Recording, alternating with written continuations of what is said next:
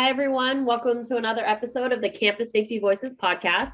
My name is Amy Rock, and I am Senior Editor for Campus Safety. For this episode, I spoke with Jeffrey Yarbrough, who is Chief of Police for the Hutto City Police Department in Texas, and also former Chief of Police for the Round Rock Independent School District, also in Texas. Incidents of swatting or reporting false threats to emergency services are on the rise, and many of them are targeting K-12 schools and colleges. In this interview, I spoke with Yarbrough about all things swatting, including why it's so harmful, what the emergency response to swatting often involves, and how these incidents are impacting the mental health of students, staff, parents, and surrounding communities. We hope this chat provides actionable information to help your school or campus better respond to and handle swatting. Here's our discussion. Be sure to subscribe to Campus Safety's YouTube channel and like or leave a comment on our videos. Or subscribe to our Campus Safety Voices podcast on Apple and Spotify and leave a review.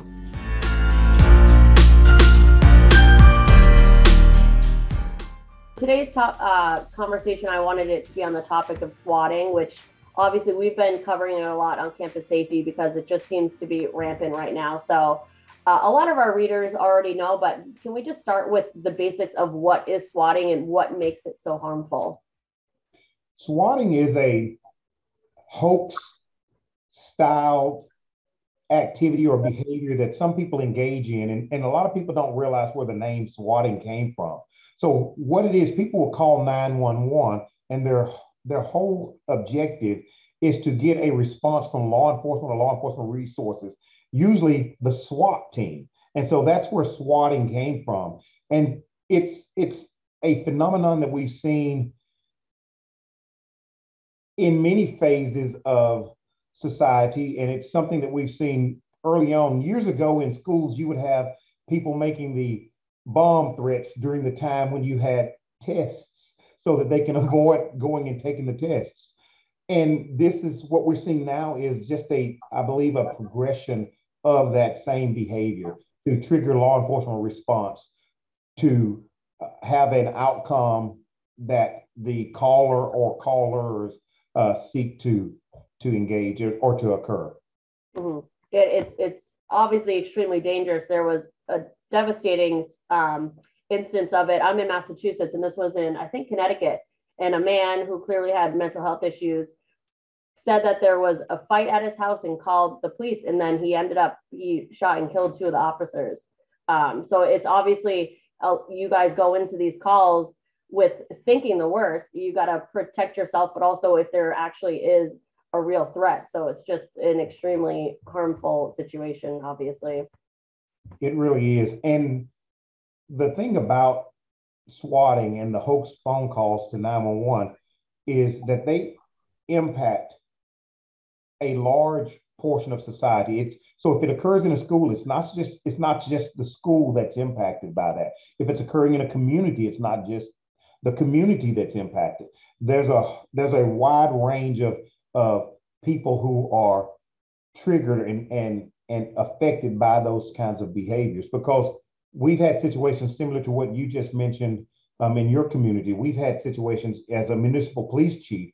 I've had situations where people have specifically called 911 to get law enforcement to respond just so that they can carry out an active shooting event against those officers. It's heartbreaking. Yeah, for sure. And like I said, I'm in Massachusetts, and New Hampshire is I'm like 15 minutes from the New Hampshire border. And earlier this month, in just 1 week, I think they said a dozen threats at New Hampshire schools. And now you've worked as a police chief in schools and now in a city. Are schools the sector receiving most of these threats, or are they everywhere? So I'm sorry, Amy. That's okay. Are schools the ones that are seeing most of these swatting calls, or are they kind of in different sectors as well, or are schools the ones seeing most of them? So we're seeing in Texas a tremendous increase in swatting calls. We work with here in Texas, we have the fusion centers, which, like here in Austin, it's the Austin Regional Intelligence Center.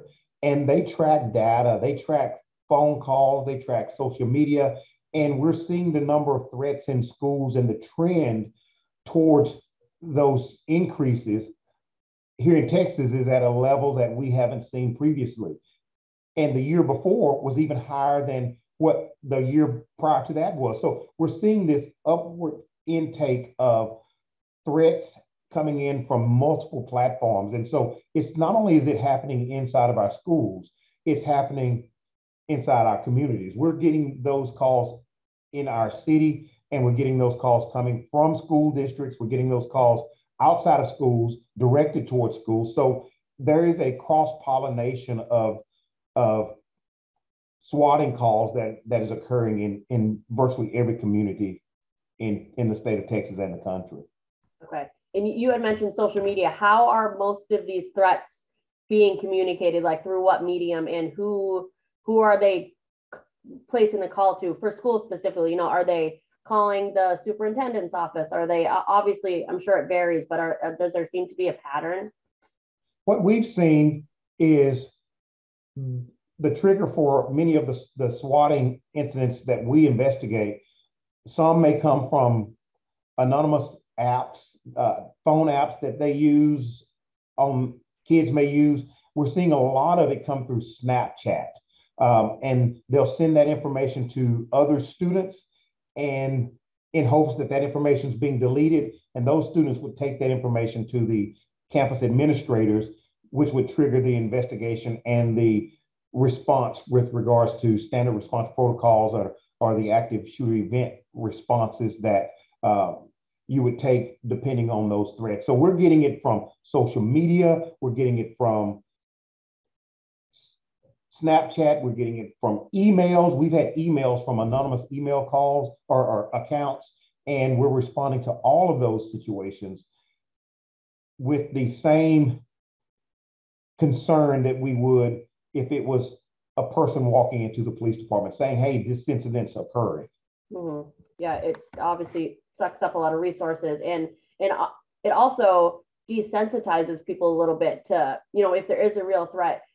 Thinking back to with Uvalde, the preliminary report found that some of the faculty and staff didn't initially take the intruder threat seriously due to alarm fatigue associated with the increase in bailouts, which for anyone who doesn't know what that means, it's a term used in border communities for the increased occurrence of human traffickers trying to outrun the police. And it often ends in the smuggler crashing the vehicle and passengers flee or bail out. So it's just, there's obviously so many ways that it can be very harmful, and a lot of considerations that people don't think of the ripple effect that it has. That is true. And that is one of the things that has been a concern when you get,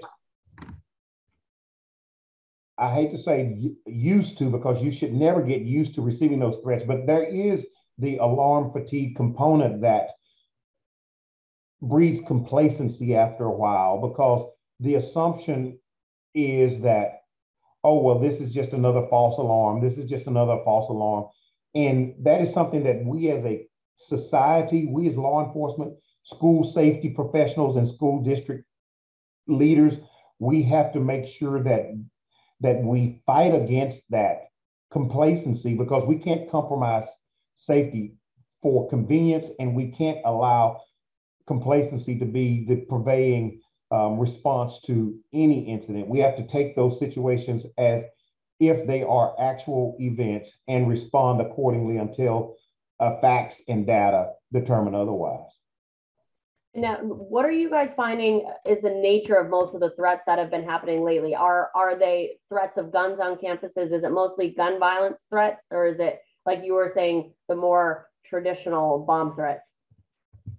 There was a time when bomb threats were the top calls for swatting and law enforcement response. Now, the large majority is gun related, active shooter related, because we live in a society right now where we have a heightened sense of concern, we have a heightened sense of the need for additional safety, and we have a justifiable fear of an active shooter event. So people know what words will trigger a response. People know what words will heighten the anxiety or the concern for a community or a school or law enforcement. And we're living in a time where anything related to an active shooter event heightens the anxiety and the concern and the need for a proper response from law enforcement. Are there often increases in swatting incidents following mass shootings? Is there typically a correlation? We've seen instances of copycatters. When you have an active shooter event or a mass shooting at a school,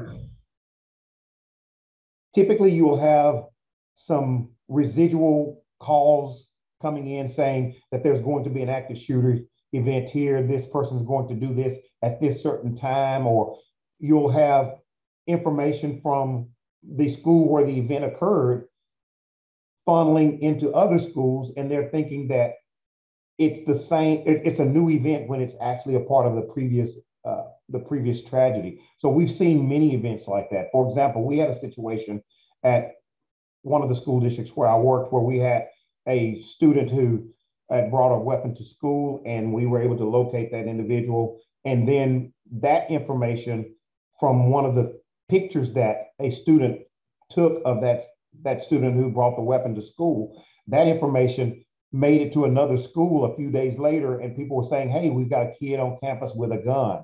And so that information was being pushed out as if there was an active shooter currently on the property, and they took lockdown measures to respond to that situation.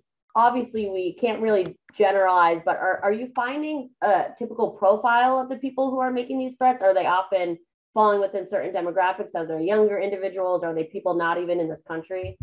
One of the things that people historically thought that was something that was capable of being accomplished, meaning identifying an actual profile. You can say, if this person has this, and this, they're going to be an active shooter. That is not the case. What we're seeing is that you have a wide spectrum of characteristics, traits, behaviors, actions that are contributing to the activities that lead to active shooter events. There are situations where you've had people who have never been in trouble that have engaged in active shooter events. You've had situations where people have been in trouble a lot. There are people that have had social, emotional behaviors issues that have done it, and you have people that don't. So one of the things that we make sure that schools understand is that although there may not be a science to identify a profile for an individual, what we as a collective body, when it comes to school safety and law enforcement, what we have to do is, irrespective of who may be a potential active shooter, we have to make sure that our systems, our response protocols, our strategies, our technologies, all of those things are effective to the point to where we can mitigate any potential incident by any potential person that may occur and negatively impact the school. And I'm guessing it depends on what the actual threat is, but what does a response to a typical swatting incident look like, both from the perspective of schools and also first responders? You know, when we talk about swatting, there are many issues that we've had to prepare for. A lot of times, law enforcement, it's an evolving process of response and understanding and comprehension, so that you can temper your tactics in a manner to where you're still providing the highest quality of service. We've had swatting incidents in the past where someone would call from a certain area of town saying that there was an active event that was occurring there, so that they can get all of the law enforcement resources moved to that area so that they can go and commit acts in another area. So what we're seeing nowadays is, and that triggers a response, is when we're, say, for example, if we get a report that there's an active shooter event that's occurring at a high school campus in our city, one of the first things that we're making sure that we're doing is we're making sure that we've got that instant communication with the school district so that they can activate their mass notification solution, just like the solution that Raptor has in place, to where we can notify instantaneously through multiple platforms on a school campus of an active shooter event, so that they know to go into lockdown if needed, or to secure and secure the facility, or to go into a hold position. It just depends on the situation. But we're making sure we get that information to them, but also our officers are trained we train regularly with school districts and school district police departments on standard response protocols. We train with them on active shooter response. So we know exactly what our response is going to be, and the schools do as well.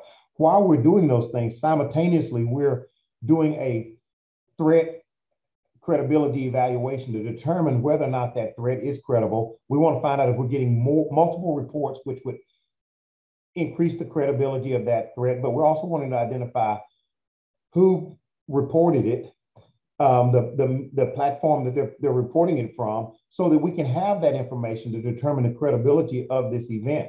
But primarily the goal is, once you receive a call, we're wanting to secure that perimeter of that school and make sure that those facilities on that compound are secure. And many times we will have situations where if you have something at a school, we're also wanting to make sure, depending on the circumstance, we're notifying buildings and businesses and residents in the adjacent areas, so that if there is a true threat, they're able to be prepared to respond accordingly. One of the things that we also find is, we make sure in law enforcement, and you'll find this throughout the country, there was a time when all law enforcement would respond if you got a threat, and they would be called off only when it was determined to be a false report. Nowadays, you have your law enforcement officers who will still stay in their sectors, and you have a portion of your law enforcement that will respond to the schools, and they will respond accordingly, making sure that if they need to go and walk the halls, they're doing that. If they need to set up a perimeter, they're doing that. But the goal is to determine where the threat originated and the credibility of that threat, so that we can mitigate it as quick as possible. Yeah, I mean, I think to what you just said, it's obvious how important these reporting tools are in aiding first responders in supporting schools during these incidents. And, any school districts in your area are obviously lucky to have you, because you really understand the inner workings of a school and how they respond to these incidents. So, and now, you've obviously been part of a response to a swatting incident. What are some lessons you have taken away from some of those incidents? Some of the lessons that I've taken away from it is that there are many factors that exist that can help you to determine the credibility. For example, if you've got something written on the bathroom wall that says, Monday at 8:45, a bomb will go off in the science lab. Well, there are things that we've learned. It's like, okay, is Monday the state testing? And so you'll find those things, but at the same time, you're wanting to determine who was the person responsible. So you're doing a lot of due diligence in making sure that you can identify the individual or individuals who are responsible for reporting it. Even if it's valid, you want to know. If it's invalid, you certainly want to know. But you're also wanting to determine what the underlying motivation is for it. Is it a true warning, or is it something that is a deflection or a deterrent from a real event that's going to occur? But at the same time, you're also wanting to make sure that you're not responding in a manner to where you're raising the anxiety and creating crisis inside of a school, when doing your due diligence and properly positioning officers and staff in certain areas of the school in case there is an actual threat can mitigate that. You want to make sure that you're not creating an environment that is full of anxiety as a result of a hasty response by law enforcement. The goal is to do things simultaneously. Have your school district's response consistent with law enforcement response, but at the same time, assessing the credibility of that reported information. Yeah, absolutely. And you mentioned anxiety. How are you seeing swatting incidents, either in your experience or educators that you've spoken to? How is it impacting the mental state of students, staff, parents, and also the surrounding communities? That's a very good question. And I'll tell you, it's something that is very important to me. And that's why when I was the chief of police of Round Rock ISD, I'm very proud to say that we were the first school district in the country to actually hire social workers to work inside the police department, because the goal was to make sure that we were meeting students at their needs. We wanted to make sure that we had students that had social, emotional, behavioral, mental, substance abuse issues, that we had that support there, those subject matter experts that can help with that. One of the things that we do in schools, and I train people to do when it comes to standard response protocols, your drills. You're training people in a manner to where you're teaching them more than terrorizing them, because it can be a traumatic event. For example, it's like when you're going to fly on an airplane, they're not terrorizing you about the safety responses that you should take in the event of an incident. They're educating you and teaching you. So when you're doing your drills, the goal is to make sure that you're training in such a way to where you're raising the level of comprehension so that the confidence is built and the anxiety is reduced. And so that's why it's important to make sure that you're doing your debriefs, but you're also doing your training in such a way to where if there's a critical incident, people are responding because they know what to do, and they're not responding out of fear and making mistakes and being traumatized by the event. There's going to be enough trauma, a traumatic experience and concern and anxiety if you have a real situation. And that's why you can reduce the anxiety and trauma if you can build the confidence and the understanding and the comprehension of them through your drills and the assessments that you do. And I know, is there any suggestions or anything schools can do to try and decrease their likelihood of falling victim to swatting, or are there things that they can do to help recognize false threats? So there are a lot of things that we can do to recognize false threats. And that goes back to assessing those threats and doing an evaluation to determine the credibility of those threats. And that comes from the partnership with the school district, local law enforcement, and your fusion centers, which we have throughout the country. We work closely with our fusion center here in Texas, and particularly in the Austin region. We're provided information almost daily about information related to threats, potential threats concerning social media reports. But when we have a critical incident, we're providing that information to them, and they're working in real time to determine locations, IP addresses, things that can help us to identify who the source of that information is. Unfortunately, determining who is going to be the person to make the threat before it happens, that's very low in predicting a swatting incident. So that's why the emphasis is it's not like we discount that, but we have to make sure that our response protocols and our procedures are so solid, so consistently tested, analyzed, modified if needed, so that if you're faced with a swatting incident or a false threat of an active shooter event, your response is going to still be the same.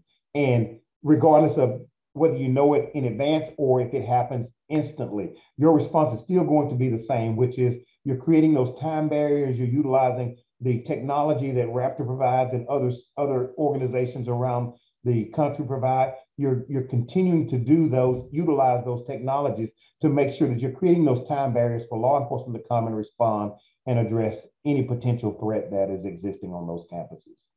We cover tabletop exercises a lot on campus safety, and it sounds like swatting would be a great example of something to do in one of those exercises. Absolutely. And that's something that, again, when you have a situation, whether it's real or not, if you have a swatting report and your district or your school is taking action, it is very important to debrief about that afterwards, to find out what systems and solutions worked, what gaps existed, what could be done better for future incidents. But also not only doing that internally, but making sure you're sharing that information with your other campuses, sharing that information with local school districts, partner school districts, neighboring school districts. That is something that is very, very helpful, because you don't have to reinvent the wheel if there's a wheel that exists that can get you down the road. And that's why it's important to share information with other school districts, because they may have faced something and been somewhere where you have not been, and you can learn from those. It's like when the situation at Santa Fe happened in 2018. I put on a school safety symposium a month after that happened, and the chief, the school board president, the assistant chief, and other first responders came and spoke less than a month after that incident occurred. So, and we had like 325 people from around the state of Texas come to that symposium and learn from a tragedy that happened a few weeks prior. And the takeaways from that were truly invaluable. And some of the outcomes that we were able to take away are things that are now legislatively mandated here in the state of Texas. Yeah, I guess if you have to look at the positive side of swatting, I suppose it helps to improve emergency response protocol and allow schools and police departments to, update their policies and procedures and make improvements where they might be needed.